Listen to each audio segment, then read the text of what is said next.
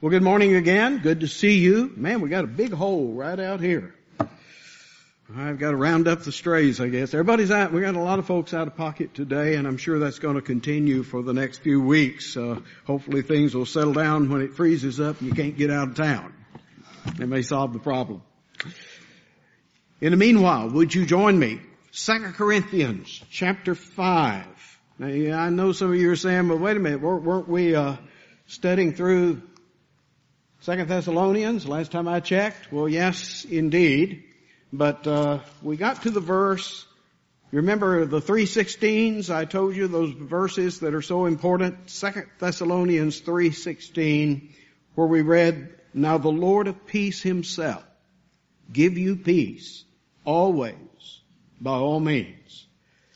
And I wanted to take a little excursus, chase a rabbit, over today and next week, dealing with the subject of peace. You'd be amazed at how many references there are to this subject. We talk a lot about grace, talk a lot about faith, love, so forth. But notice how much is spoken about peace, and we rarely, and I'm condemning myself here, rarely have I preached on this subject. So this morning I want to deal with, we sort of studied that in a general sense last week. Today, this subject, the Lord of peace, making peace.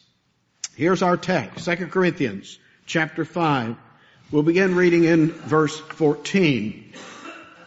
2 Corinthians 5:14.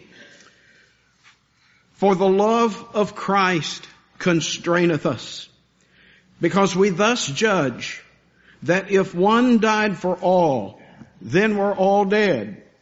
And that he died for all, that they who live should not henceforth live unto themselves, but unto him who died for them and rose again. Wherefore henceforth know we no man after the flesh, yea, though we have known Christ after the flesh, yet now henceforth know we him no more.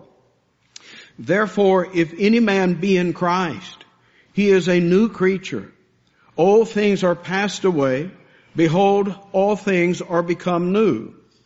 And all things are of God, who hath reconciled us to himself by Jesus Christ, and hath given to us the ministry of reconciliation. To wit, that God was in Christ, reconciling the world unto himself, not imputing their trespasses unto them, and hath committed unto us the word of reconciliation. Now then, we are ambassadors for Christ, as though God did beseech you by us. We pray you in Christ's stead, be ye reconciled to God. For he hath made him who knew no sin to be sin for us, that we might be made the righteousness of God in him."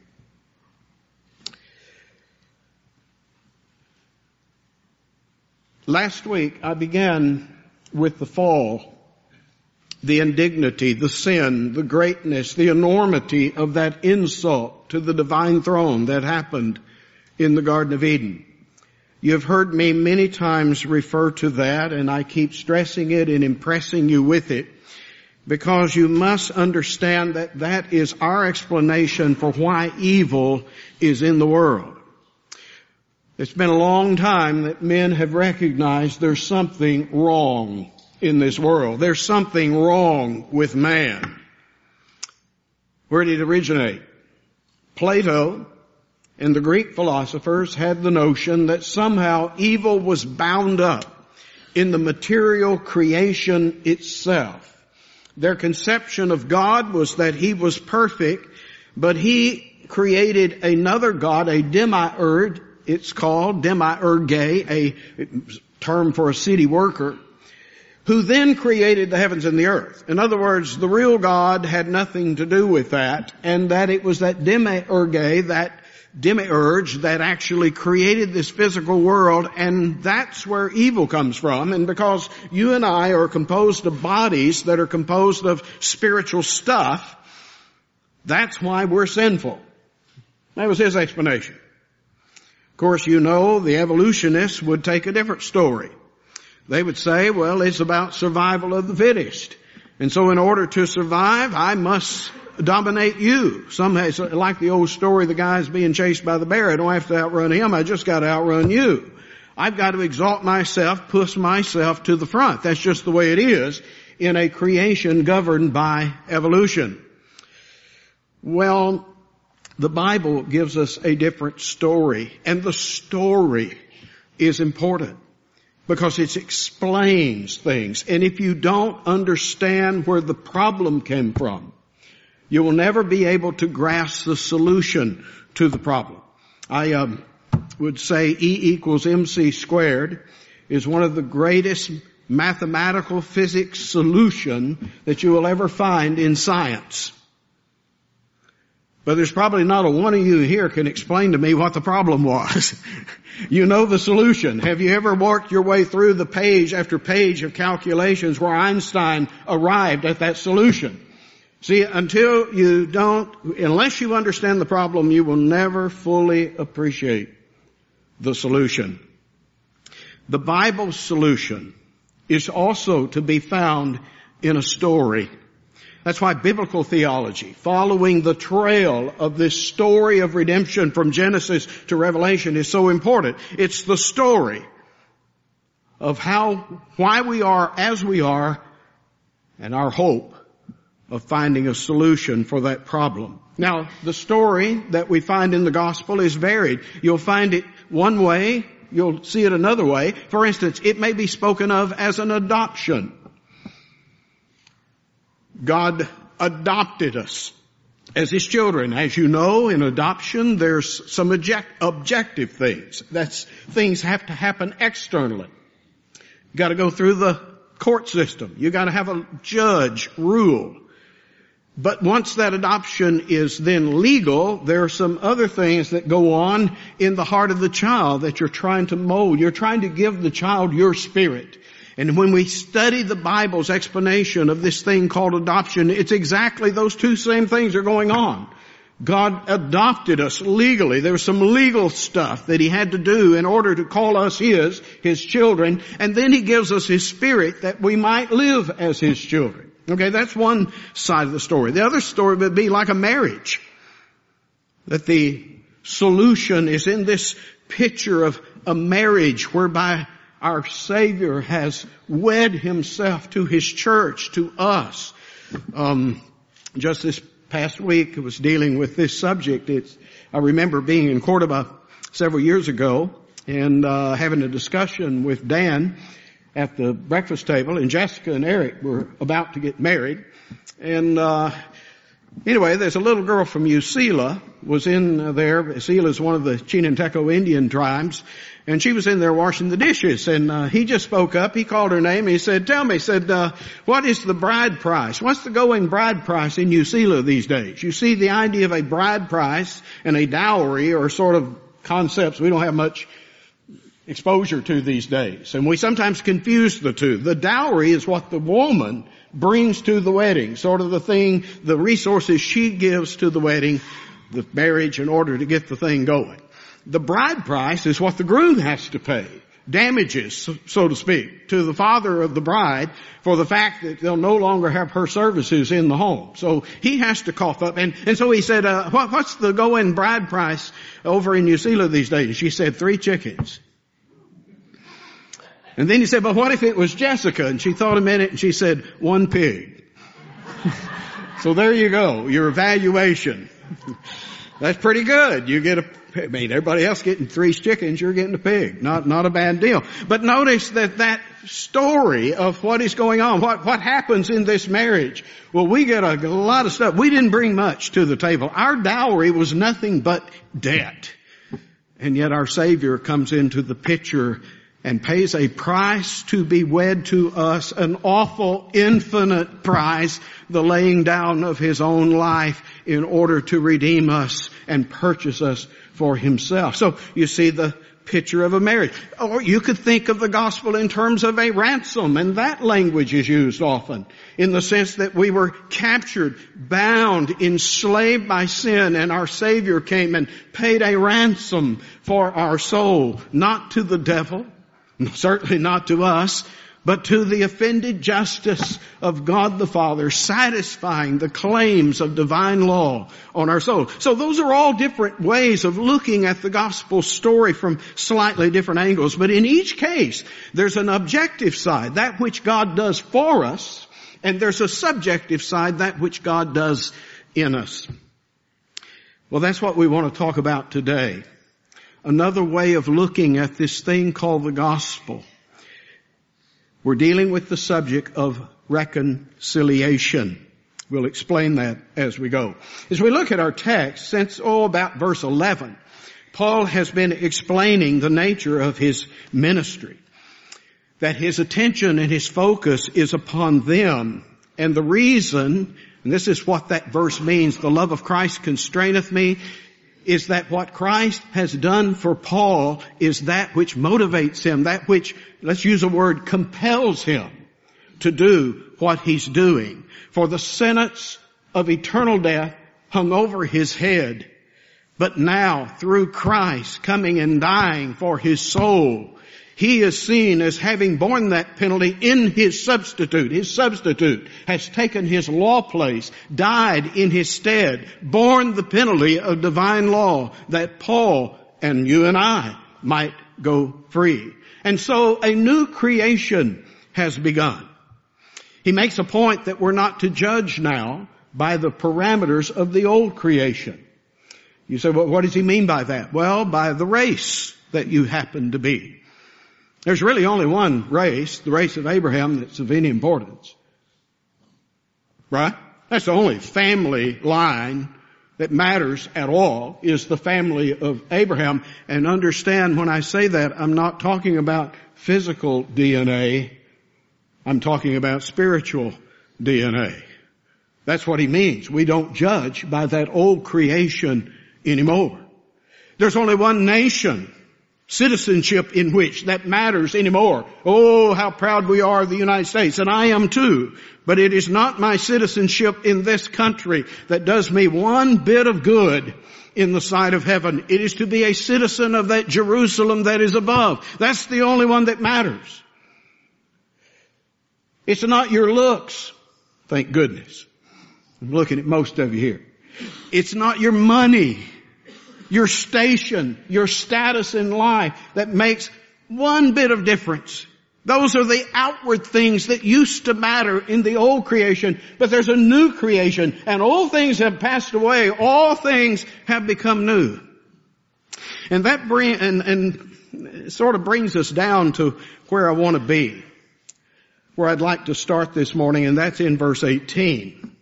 Notice he makes reference in verse 18, and all things are of God. Now and you say, well, what are these all things? I think it is what he just referenced in the last phrase of verse 17.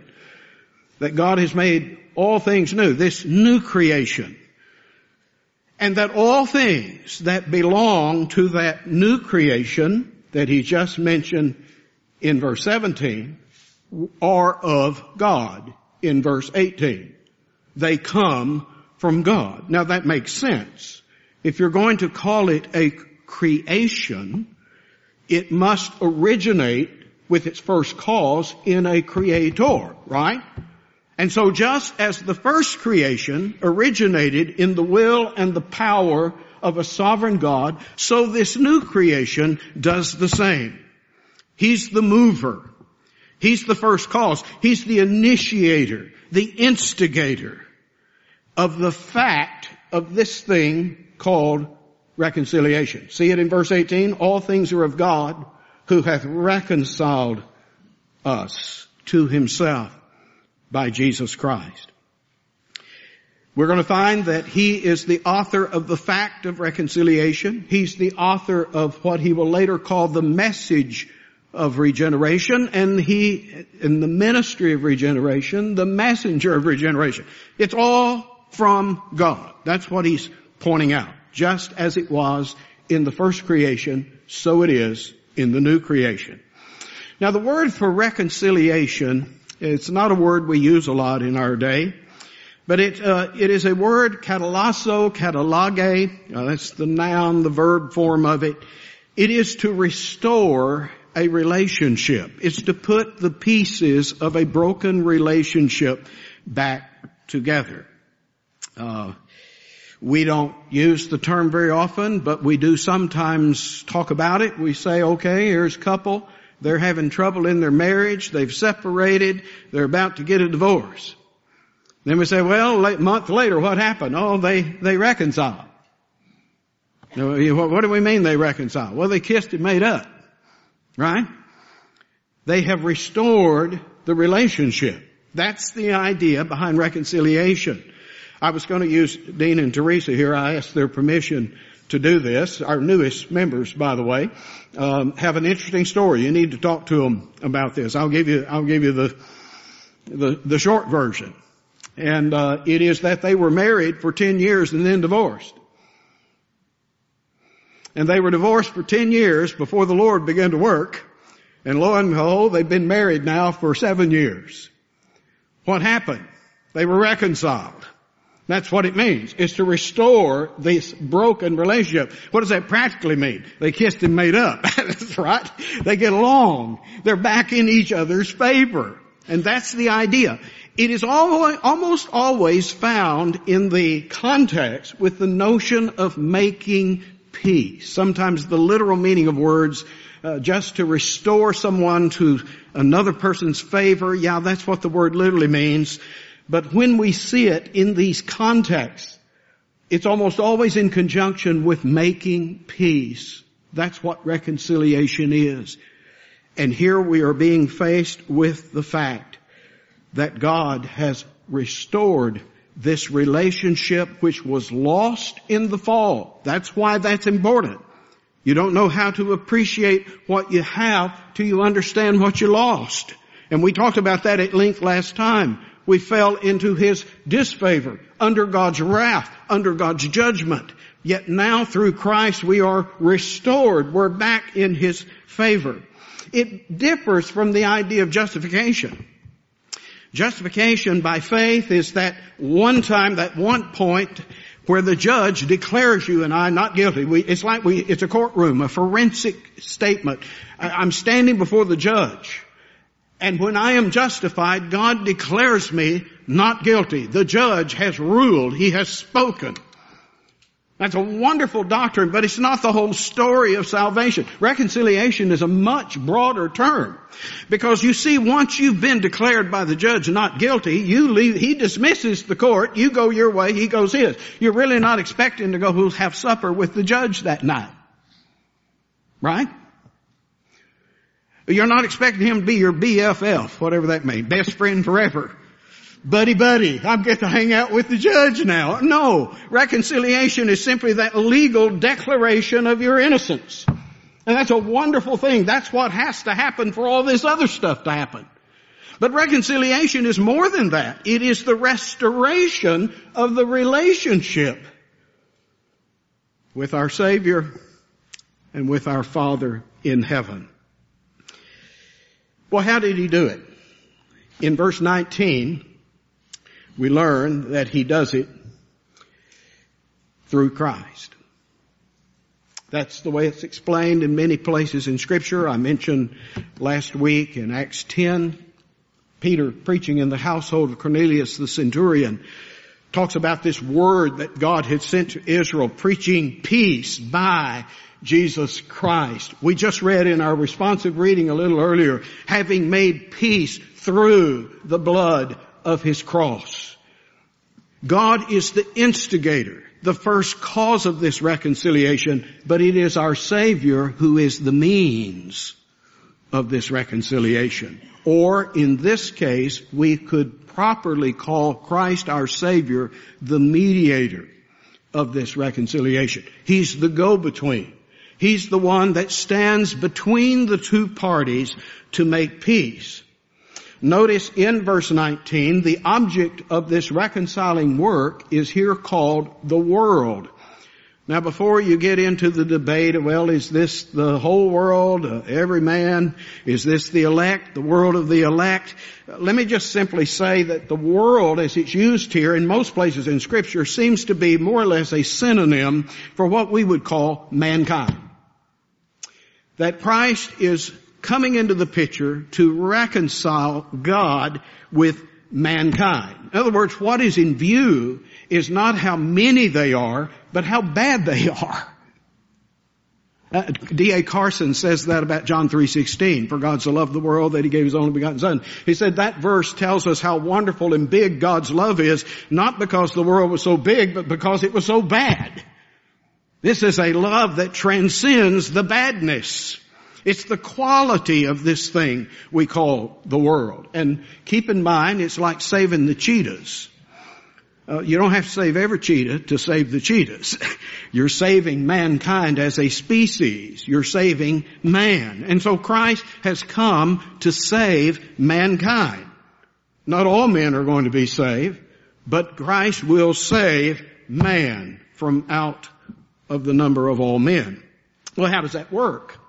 It involves, as verse 19 goes on to say, the non-imputation of sin. Paul deals with this at length in the book of Romans. In fact, he quotes David in Psalm 32, saying, blessed is the man that does this and this. Blessed is the man to whom the Lord will not impute sin. He will not reckon sin. He will not count sin against the man. It's a actuarial term where you put a debt to someone's account. And he's saying the man, the blessed man, is a man to whom God refuses to impute their sin, to count their sin against him. And for a man like David, that's big stuff. That's big medicine. Because you do understand under the law of Moses, David's a dead man. He's committed 2 crimes, murder and adultery, both of which demand his life. And yet when Nathan the prophet came to David and stuck his bony finger in his face saying, thou art the man, the next thing out of Nathan's mouth is that God says, thou shalt not die. I have put away your sin. Oh man, how'd that happen? It's certainly going to happen by the law of Moses, that's for sure. But here is God refusing to impute these horrible sins to David. And such a man is blessed. You ever committed sins that God refuses to put to your account? Blessed is the man to whom God will not impute sin. Notice here, in this reconciliation, God is not charging us with our sins. Now, how can he do that? Give me a moment, I'll tell you. But he is not charging our debts against us. Now that's an amazing thing. If you'll skip down to verse 21, we see the mechanism of how that works. I realize I'm sort of skipping a verse here. But notice here is the explanation for how it's possible and how it could possibly be just that a just judge has not counted my sin against me. How'd that happen? It's because another took my place and my sin got counted to his account. It's charged to him and his righteousness is now counted to me. Christ is seen as a sinner standing in my stead, being judged on the cross. I am seen as the innocent, spotless Lamb of God in the sight of God the Father. It's a double imputation, a blessed cross, if you will. That what I deserved, he received, and what he deserved, I received. So we cannot charge God with injustice, that somehow he's letting sin slide, sweeping it under the rug. Oh no. He is demanding the full price of my sin. And yet my Savior is bearing it on Calvary's cross in my place. Oh, what a blessed exchange is this double imputation. My sin counted to him. His righteousness counted to me. I love this stuff. I don't know. I was looking around while we were singing this. Redeemed, how I love to proclaim it. Didn't look like anybody's having much fun proclaiming it. I'm sorry. I hate to be critical. Y'all look like you just have a big dose of persimmon juice or something. Hardly hear you sing it. You ought to be singing that to raise the roof. This is the heart of the gospel. That's why I wanted to preach this morning. This is the core of what the gospel is all about. It's this story of reconciliation that begins with God, performed and accomplished through His Son, the Lord Jesus Christ, that brings to me unthinkable blessing. Oh, where would I be without Christ? It is done, we are told in several places. Let me have you turn over to Romans 5. Here's another account of this reconciliation. Romans 5. Romans 5 verse 1, I want you to look at it just briefly and we'll skip down to verse 6 then. But look at Romans 5 verse 1. He's been dealing with justification by faith for the last 2 or 3 chapters. And now he says in verse 1 of Romans 5, therefore being justified by faith, what did they do for us? We have peace with God through our Lord Jesus Christ. That's all. It just put you in a place of peace. It reconciled you to your divine sovereign who was angry with you, with whom you stood under His wrath. Now skip down to verse 6. Here's the wonderful side of the story. For when we were yet without strength, in other words, we were in a place of helplessness. We couldn't do anything about it. When we were yet without strength, in due time Christ died for the ungodly. For scarcely for a righteous man will one die. That true? It's hard to find anybody, you're about to go to, Chuck's fixing to get those stents. Chuck, I'll be glad to go take your place, No, not me. Don't let Chuck do that. And especially if he was going to the firing squad. Much as I love Chuck, I don't love him that much. Right? I mean, be honest. Any of you take his place if he was going to the firing squad? And I would say Chuck's a good, you may question that, but he's a good man. And that's what Paul is saying. For a righteous man, you'd be doing well to find anybody that'd step in his shoes when he's condemned to be executed. But look at this.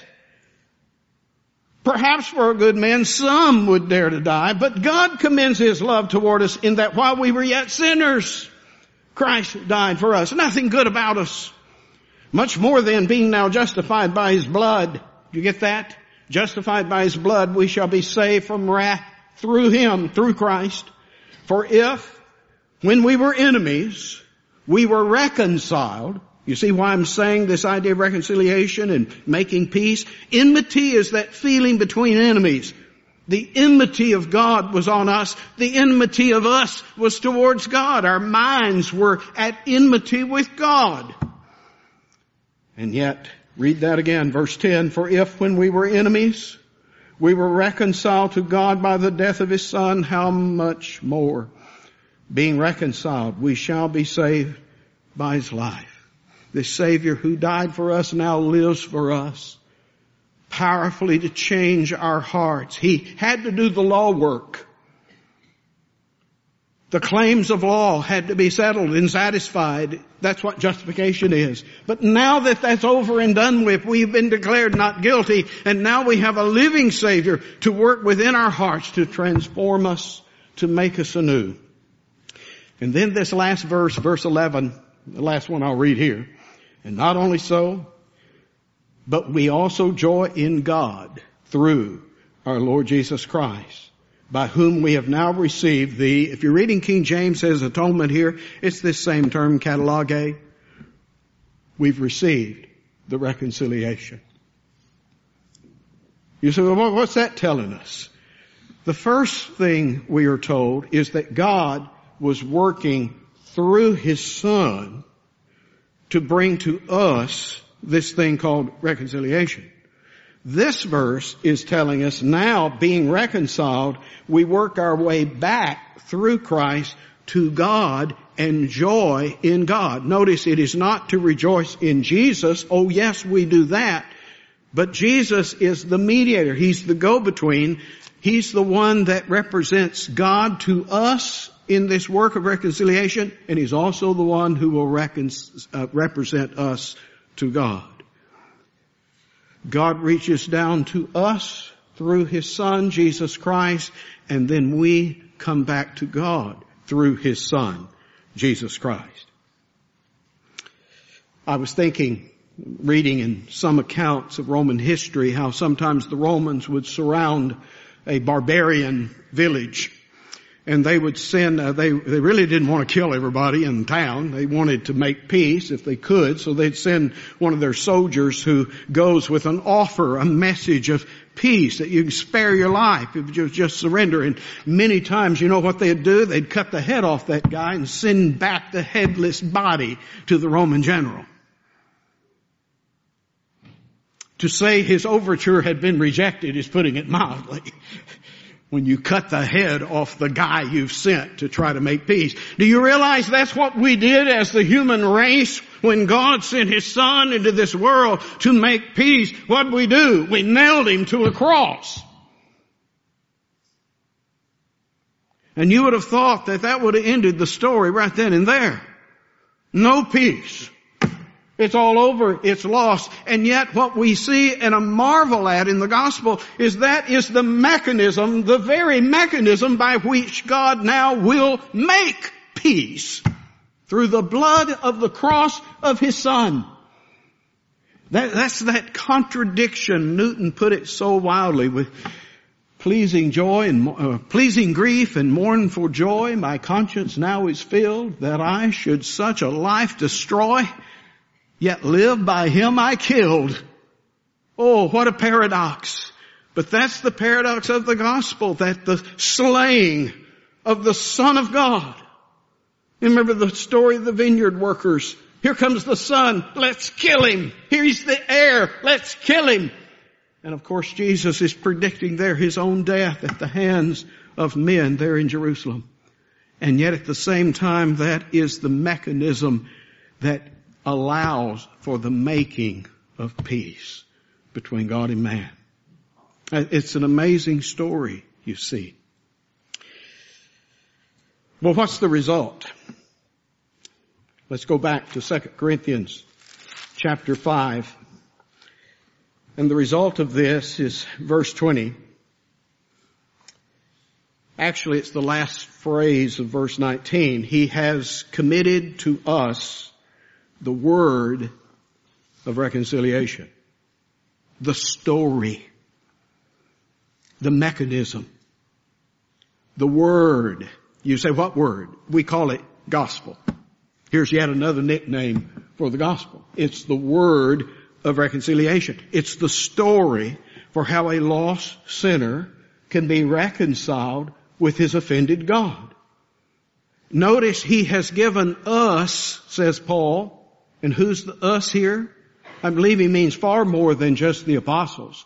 He has committed to the reconciled, you and me, this word of reconciliation.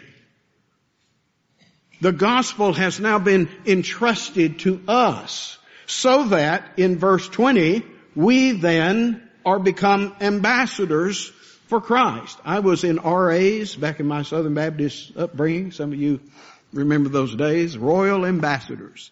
This was the memory verse. To get into RAs, you had to memorize this verse. That we are ambassadors for Christ. I had no clue what in the world that meant. But you know that an ambassador is someone who represents a king or a government, a president in our case, to a nation that is not under his rule. That is, to some other nation. In this case, what Paul is saying is that God has committed to you and I this work of reconciliation, this ministry of reconciliation. Remember a few weeks ago when we were having our deacon ordination, I pointed out the fact that all of us are called to be deacons in the generic sense, maybe not in an official sense, but the word deacon just means servant. Or a deaconess, a servantess, a female servant. We're all called to that ministry. There are some we set apart in a special way to that role. But that's everyone's role in the church. In the same sense, here we find that we've all been committed this ministry. You say, I just want to know what my ministry is. Well, here's one. It's the ministry of reconciliation. What does that mean? You've been made, if you are the redeemed this morning, if you're the reconciled, you have been made an ambassador for Jesus Christ. You have been given the authority to represent Him towards a fallen, God-hating, Christ-hating world. We remember what happened to Ambassador Stevens over there in Benghazi, right? That often happens to the ambassadors of Christ when they go before a Christ-hating world. But that is our calling. That's the ministry that has been committed to us. Well, what does that mean? We are standing, as it were, and that's the way the rest of the verse reads. It's though God was beseeching you by us. God was pleading with you through us, through my mouth. Pleading with you. We're standing here, he says, in Christ's stead. That's an amazing thought. That as I stand here and preach the gospel, I'm standing here as if Christ were standing here. Standing in His place. And when you share the gospel, you're standing in Christ's stead. Well, what are we supposed to say? Be ye reconciled to God. We are to tell them the story that God, through His Son, is willing to be reconciled to you. That's why I don't think the concept of election enters into this picture at all, because God didn't tell us to go say to the elect, be ye reconciled. Number one, we don't know who they are. But our marching orders are very clear. Go and preach the gospel to every creature. And we have the warrant on the sufficiency of the work of Christ on the cross that He is willing to be your Savior. To anyone who would come to Him in true faith, He will save your soul. He is the means of your reconciliation. You can come back into the favor of God through the Lord Jesus Christ. That's our message. That's our ministry. It's what God would have us do out in this fallen world. Remember that when a mediator is involved, I know I've had many discussions. I was thinking about a discussion with Fred Zaspel. Fred's a good friend, but we have friendly debates every now and then. And in verse 18, he was saying, notice the idea of reconciliation there is already done. It's already accomplished. It's the idea that, this must be for the elect because it's already signed, sealed, and delivered. God through Christ reconciled us. In other words, it's not the possibility of reconciliation, it's the accomplishment of reconciliation. And I said, that sounds awfully good till you get down here to verse 20, when what is our ministry and our message? Be ye reconciled to God. If it's already done, why am I pleading with people who are already reconciled to God, back there in verse 18, to be reconciled to God in verse 20? You see the problem? Probably not, but think about it, okay? In other words, in one sense, it's a done deal. In another sense, reconciliation is still there for you if you've not been reconciled. You say, how do you explain that? I explain it because when a mediator is involved, reconciliation is a 2-stage process.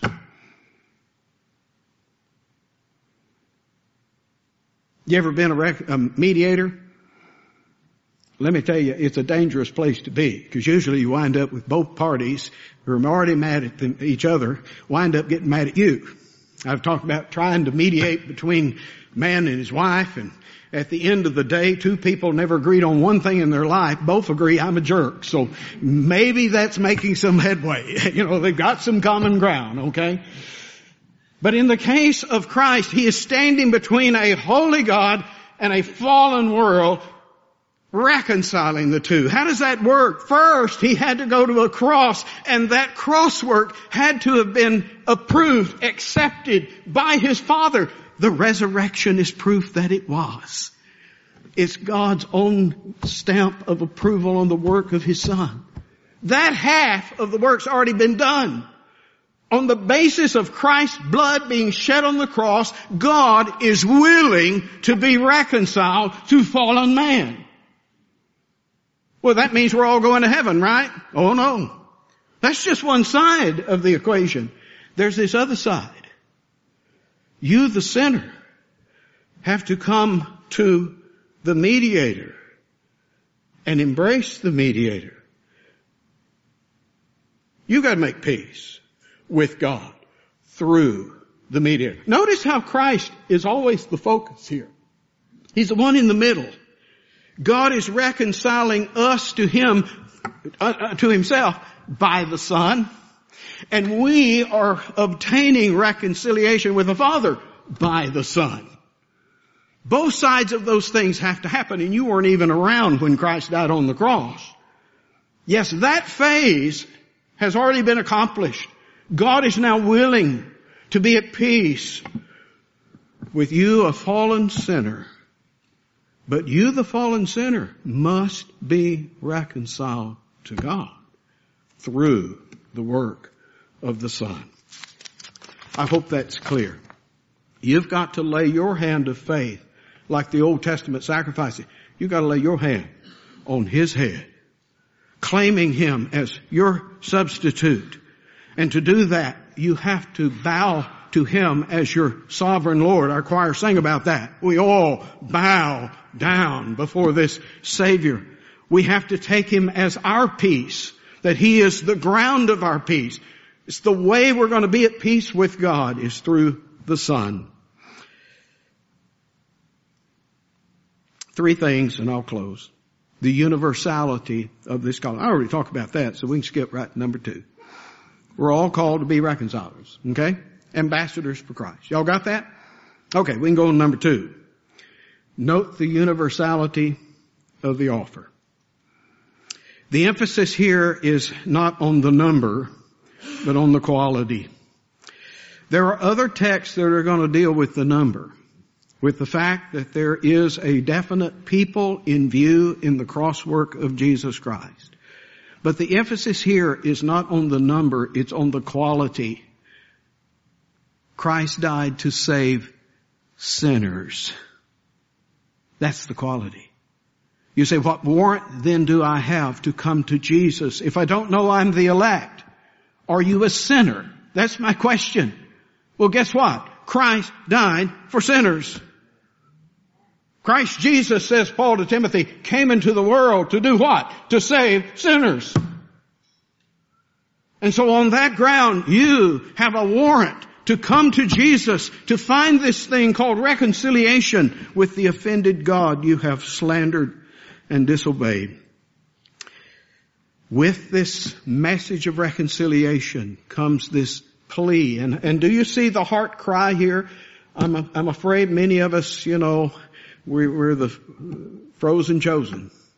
We 4 and no more. You don't find Paul speaking in those terms. We plead with you in Christ's stead. We beg you, be ye reconciled to God. Say, well, man, we don't talk like that. No, to our shame, we don't talk like that.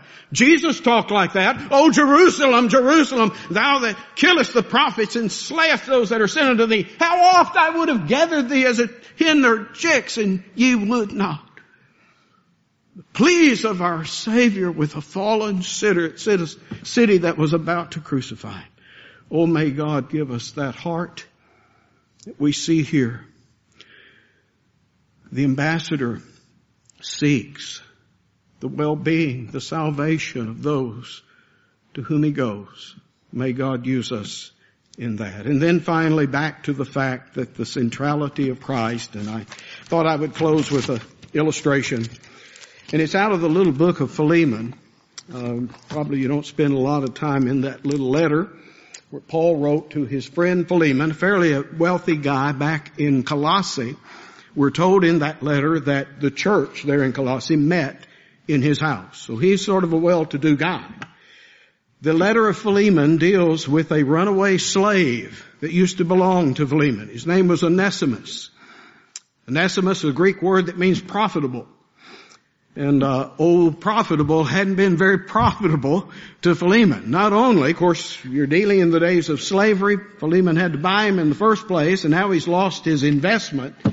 But we, reading between the lines, see that Paul mentions the fact that if he's stolen anything from you. In other words, not only did my investment run off, he ran off with some of my stuff. And under the Roman law of the day, that slave, that runaway, could either be brought back to his master or executed. The master could insist on his execution. Well, where did Onesimus run off to? Well, he ran off to Rome. And somehow, we don't know how, somehow in the providence of God, crossed paths with the Apostle Paul. And now Paul is writing this letter back to Philemon. You understand that Paul has now become the mediator between Philemon, the rich slaveholder, and the runaway, Onesimus. He says, I'm coming to you on the behalf of my son. I begot him in my bonds. In other words, he speaks of a spiritual begetting through the ministry of the gospel. And he said, I'm asking you to receive him as you would receive me. In other words, when he shows up at your door, I don't want you to see him, I want you to see me. Receive him like you would me. And he went on to say that if he has robbed you, if he's taken anything of yours, I'm telling you, I, Paul, will repay it. Now, Paul's in a prison in Rome, and he has no clue if he's ever going to get out of there alive. I don't think Paul literally meant that, because he adds immediately following, although you realize you do owe me your own soul. Humanly speaking, I am the one who brought salvation into your life. So, in other words, I ought to have a pretty good credit in your eyes. So if he owes you anything, charge it to me. Charge it against what I have. Do you see the gospel here? Because that's exactly how my Savior saves me. I know we look at this from Philemon's standpoint. I want you to put yourself in Onesimus' shoes. I am now headed back to Colossae from Rome. I'm going to face my master, who I ran off and stole from, who could have me executed. When he knocks on that door, what do you suppose he's holding in his hand? I think it's this letter from Paul.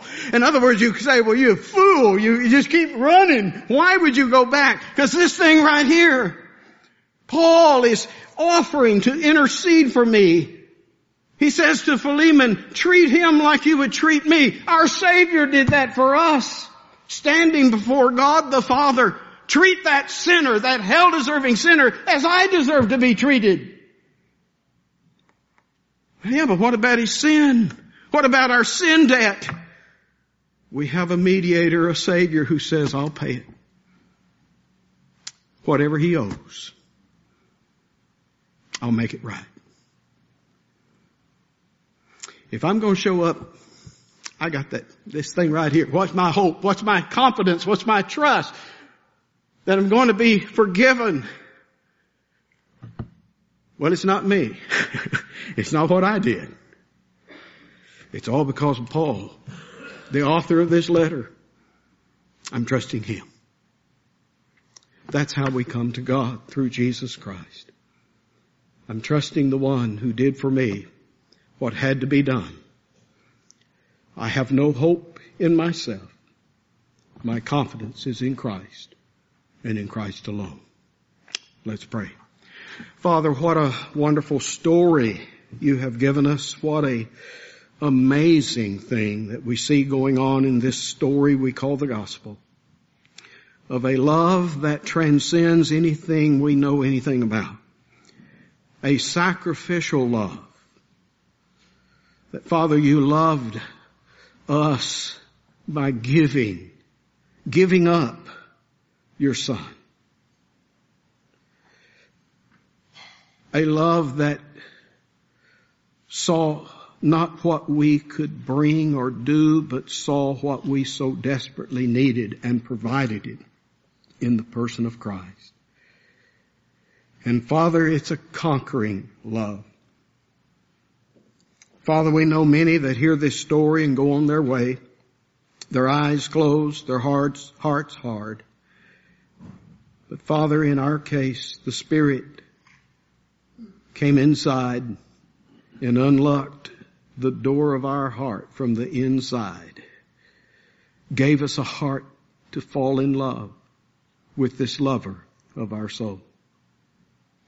What a marvelous thing you have done for sinners. And oh, may we who know you, who have been reconciled, may we enter into this ministry of seeking the salvation, the reconciliation of those round about us. May we point them to Christ, the mediator, the go-between, the one who stands between, the only one who can do what we must have done.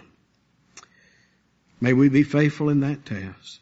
May we rejoice in our God, the one who authored, initiated, instigated, the first cause, the first mover, the one who got the ball rolling in eternity past, this wonderful plan that then was executed in time through your Son, Jesus Christ, and through the ministry of the Holy Spirit, applying these things to our heart.